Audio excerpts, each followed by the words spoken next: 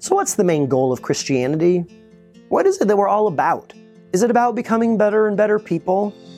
Is it about becoming more and more theologically correct? Is it to get us and everyone we love to heaven? If you said yes to any of those, I'm going to disagree. But before you bail or dismiss me as a heretic, let me tell you what I mean. Hey friends, I'm Mark Allen Shelsky, and this is The Apprenticeship Way, a podcast about spiritual growth following the way of Jesus.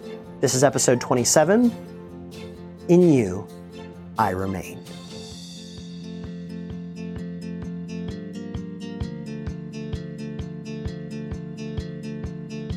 Now, before today's conversation, here are two things I'm up to that I want you to know about. In the last episode, I mentioned once again how crucial it is for us to practice the skill of listening for God's voice. This includes learning how to be present. It includes learning how to listen to what's happening in your body and your inner world. It includes paying attention to your circumstances. God is working in and through all of these things, and we're just not used to looking for it. Now, I've been doing a little online teaching to help people get a jump start on this. If you feel like you'd like to grow in this area, then I want to invite you to one of these online teaching sessions. The session's about 40 minutes long. It's called How to Grow Spiritually in the Middle of a Very Stressful and Busy Life. I'll teach you one new perspective that's necessary to hear God speak, and two simple practices that you can incorporate into your life right away. They won't require a lot of extra time, just learning how to pay attention in a whole new way. And if you stay through the whole teachings, just about 40 minutes, I'll give you my very best book recommendation for learning how to hear God. It's not a book I wrote. I wish I did, but it's fantastic. And then I'll give you some other resources that you may choose to use in your own spiritual growth journey. So if your life is feeling busy or stressful and you want to connect more with God, but you need a hand, check this out. I think I might be able to help you. There's a link in the show notes where you can see the upcoming session times and sign up. Here's the other thing that's coming up that I'm really excited about. I've been writing now for almost 25 years, and I've learned that for me, my biggest obstacle to getting that writing done is focus and distraction. When I say I have writer's block, what that usually means is I don't have the space to think through my ideas. Getting in the flow is the most precious and important thing. In just a few weeks' time, I'm hosting a special kind of writer's retreat called the Writer's Advance. This isn't a learning retreat where you'll listen to the lessons from experts telling you what worked for them. This isn't about growing your skills. This is about writing. We're going to provide an inspiring environment with great food, lots of coffee and tea, and gentle motivation and encouragement to write. And then as a bonus, for those who want it, there's one-on-one writing coaching and group feedback available. I've done one of these already, and the writers who attended in the past have found it deeply helpful. They've wrote thousands of words over the weekend. They've solved long-standing problems in their manuscripts, and they've gotten deeply reconnected to their creative work. Because of the way that this event is structured, it works for any genre. Fiction, nonfiction, Christian, non-Christian, blogs, script writing, anything where the main tool is writing. Now, the next Writer's Advance is coming up really soon. It's the last weekend of March 27 to 29. It's designed for a small group, and there's just a couple of spots left. If this sounds helpful to you, check out the link in the show notes for more information and to reserve your space. If you're interested, get your deposit in today. I'd love to help you get that creative project moving forward. On to today's topic. Today's our last day talking about the anchor prayer. This is a spiritual practice I've been using for a couple of years now, and it has deeply impacted me. If you don't know what the anchor prayer is, or you want to hear the rest of the series, I'll put links in the show notes so that you can see the previous episodes. Today we wrap up this series, and then that means next episode we're going to move on to something else. But to start with, here is the anchor prayer one more time. I rest in faith, trusting Father. I walk by faith, following Jesus. I hear in faith, obeying Spirit. In you I remain. That last line of the prayer is our focus today. In you I remain. It's where the whole prayer is headed. And not only that, I think it is the goal of our life as followers of Jesus. As important as it is for us to live an ethical life in keeping with God's will, that's not our most important goal. Our theology shapes the way that we see the world, and that means it shapes our choices. That means it's vitally important, but becoming more and more doctrinally correct is also not our most important goal. What about getting to heaven? Evangelical Christianity puts enormous emphasis on the getting to heaven part of the story. And for years, I thought the most important question anyone could ask was, do you know where you're going after you die? But for how much attention we've given that, Jesus and the authors of the New Testament spend a surprisingly little amount of time talking about it. It's almost like they believe that being with God in eternity is a side effect of something more immediate. So what's our primary goal? Well, I think Jesus told us. John 15, remain in me and I in you.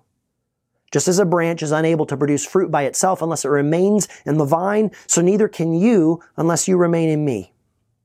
Remaining. Older translations use the word abide. It's about being present to God and Jesus through the Spirit. It's about living from that connection, and that's what we are being invited into. I think remaining is our primary goal. It's our main work of faith, to remain in Christ, to remain. Look, we are in Christ. That's the theological truth about what God has done in Jesus through the Spirit. But living that out practically, experiencing it day to day, that's not easy. And it's something we have to practice. Now, the anchor prayer has actually helped me practice this very thing. It starts out with that line, I rest in faith, trusting Father. If we don't start there, we'll never learn to remain. We have to tackle really big questions like, is God good? Is God for us? Are we beloved as we are without striving or accomplishing? Until we contend with these questions, many of us will always struggle with our sense of identity. But if we can trust God's grace for us, then we can rest. And that saves us from legalism and self-justification and all the striving that we so easily fall into. The second line of the prayer is, I walk in faith following Jesus. Now, following Jesus is how we walk.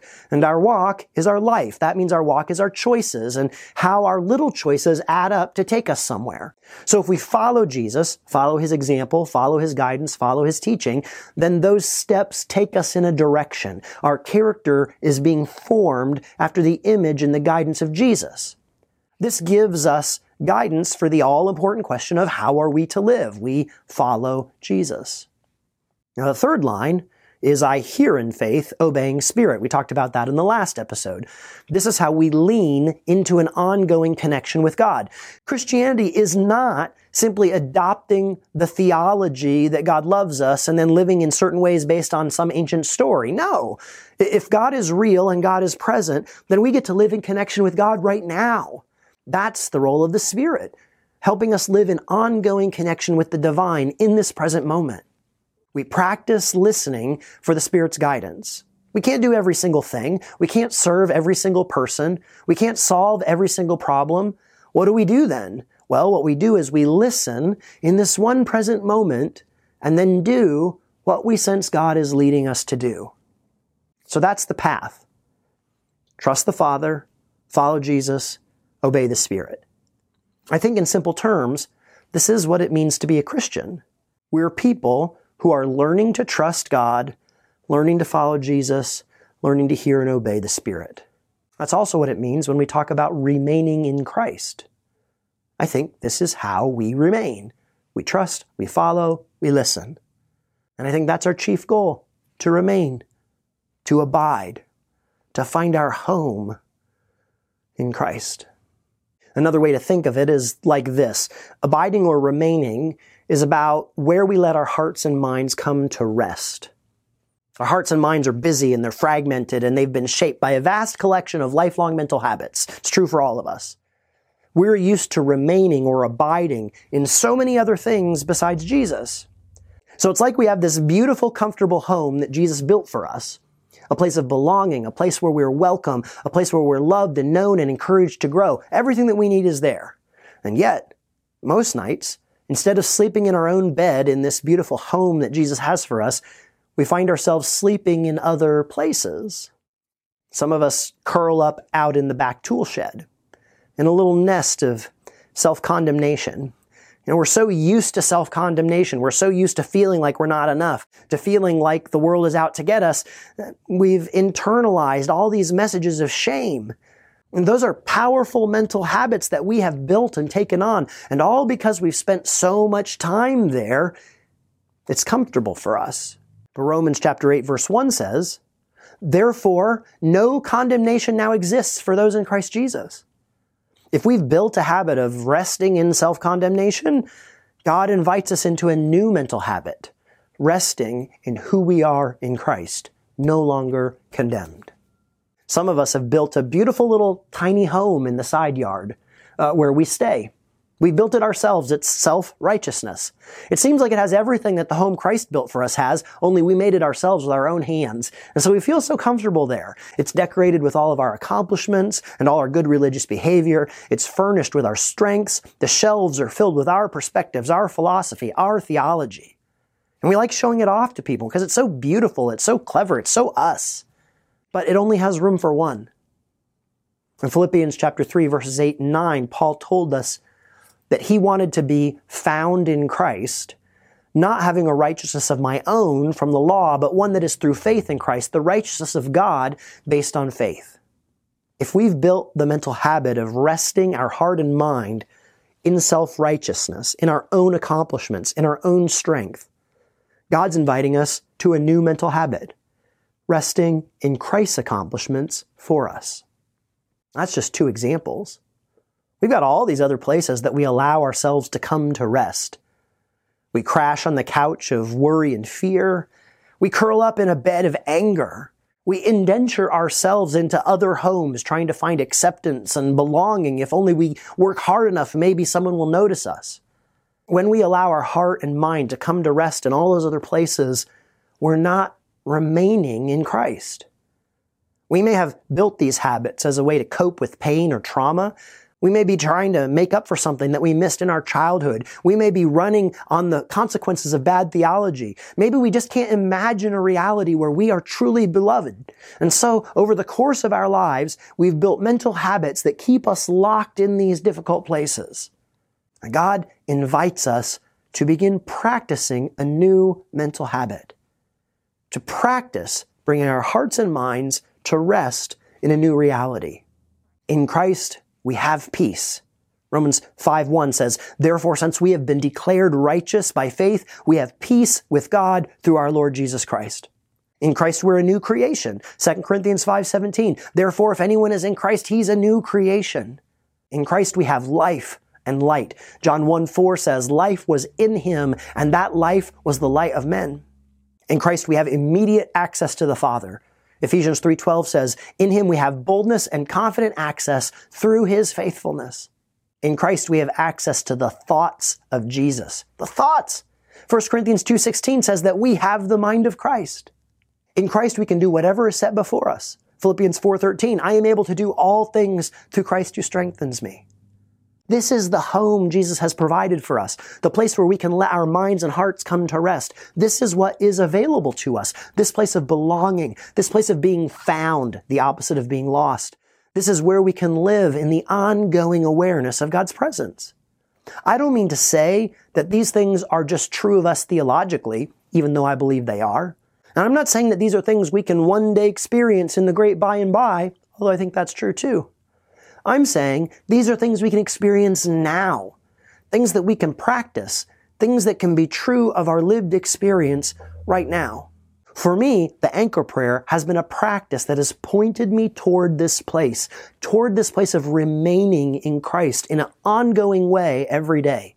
Praying this prayer regularly, multiple times a day, has caused me to reflect on what it means to remain in Christ in practical daily ways. And doing it over the course of 2 years has begun to rewire my thinking and help me build new mental habits. I rest in faith, trusting Father. See, everything starts with God, with God's heart for me. We are loved. We are known.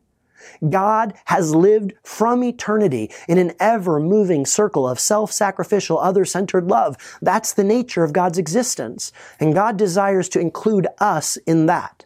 Our place with God is not built on accomplishments or worthiness. It's not built on knowing the right things or keeping the right list. God is inviting us to rest from what drives us, to rest from the need to prove or validate ourselves, to rest from the need to be right or strong. Everything starts here. God invites us to rest, trusting God's heart towards us.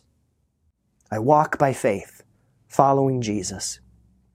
Every day is made up of choices. Opportunities for conversation, for actions, or for patience. Not every choice is clear. And so the starting point for every choice is this: follow Jesus. literally do the thing that Jesus would do, or where that's unclear, as best as I can understand, do what I'm led to do by Jesus' word or Jesus' character. More than this, following Jesus means going with Jesus.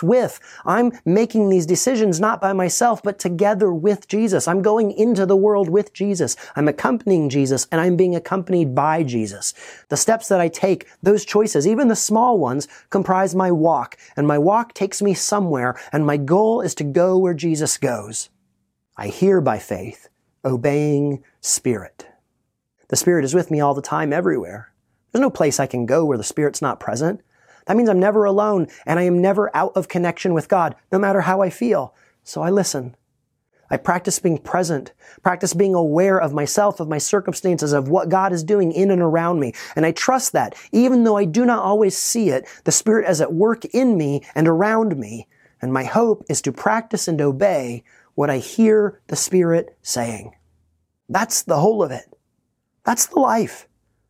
And I think that's being a Christian in the way that Jesus intended. And the fruit of all that is remaining. In that upper room, Jesus said to his disciples, "If you keep my commands, you will remain in my love, just as I have kept my Father's commands and remain in his love." And I think this is what Jesus meant. Jesus trusted the Father. Jesus listened to the Spirit. Jesus walked in ways that aligned with that trust and with the Spirit's guidance. And Jesus remained with the Father. That's available, I think, to you and me. Because we're in Christ. Now. Rest, walk, here. Trust the Father, follow Jesus, obey the Spirit. May you have the courage to see the mental habits that have been shaping your own spiritual life, and then follow Jesus into building new mental habits that allow you to experience the reality of remaining. Thanks for listening. You'll find the show notes for today's episode, along with any links that I mentioned, at www.markalanshelsky.com/TAW027. Want more good stuff like this? Subscribe to my email list. I send it out about twice a month. It'll include a link to a new blog post, a new podcast. It might include links to other things that I've discovered that I think will be of benefit to your spiritual journey, like books that I'm reading or other people I found online that you might benefit from. Check it out. And of course, if you found this podcast helpful, that means someone else might too. Your support helps this podcast reach more people. So do all the things. Subscribe in your podcast app. Subscribe on YouTube if you prefer the video. Rate and review. All that stuff matters. But most importantly, if this was helpful to you, it will be helpful to someone else. So share it. Share it on Facebook, share it on Twitter, email it to a friend that you think would benefit. That's how podcasts grow, and it won't happen without you. Until next time, remember, in this one present moment, you are loved, you are known, and you are not alone.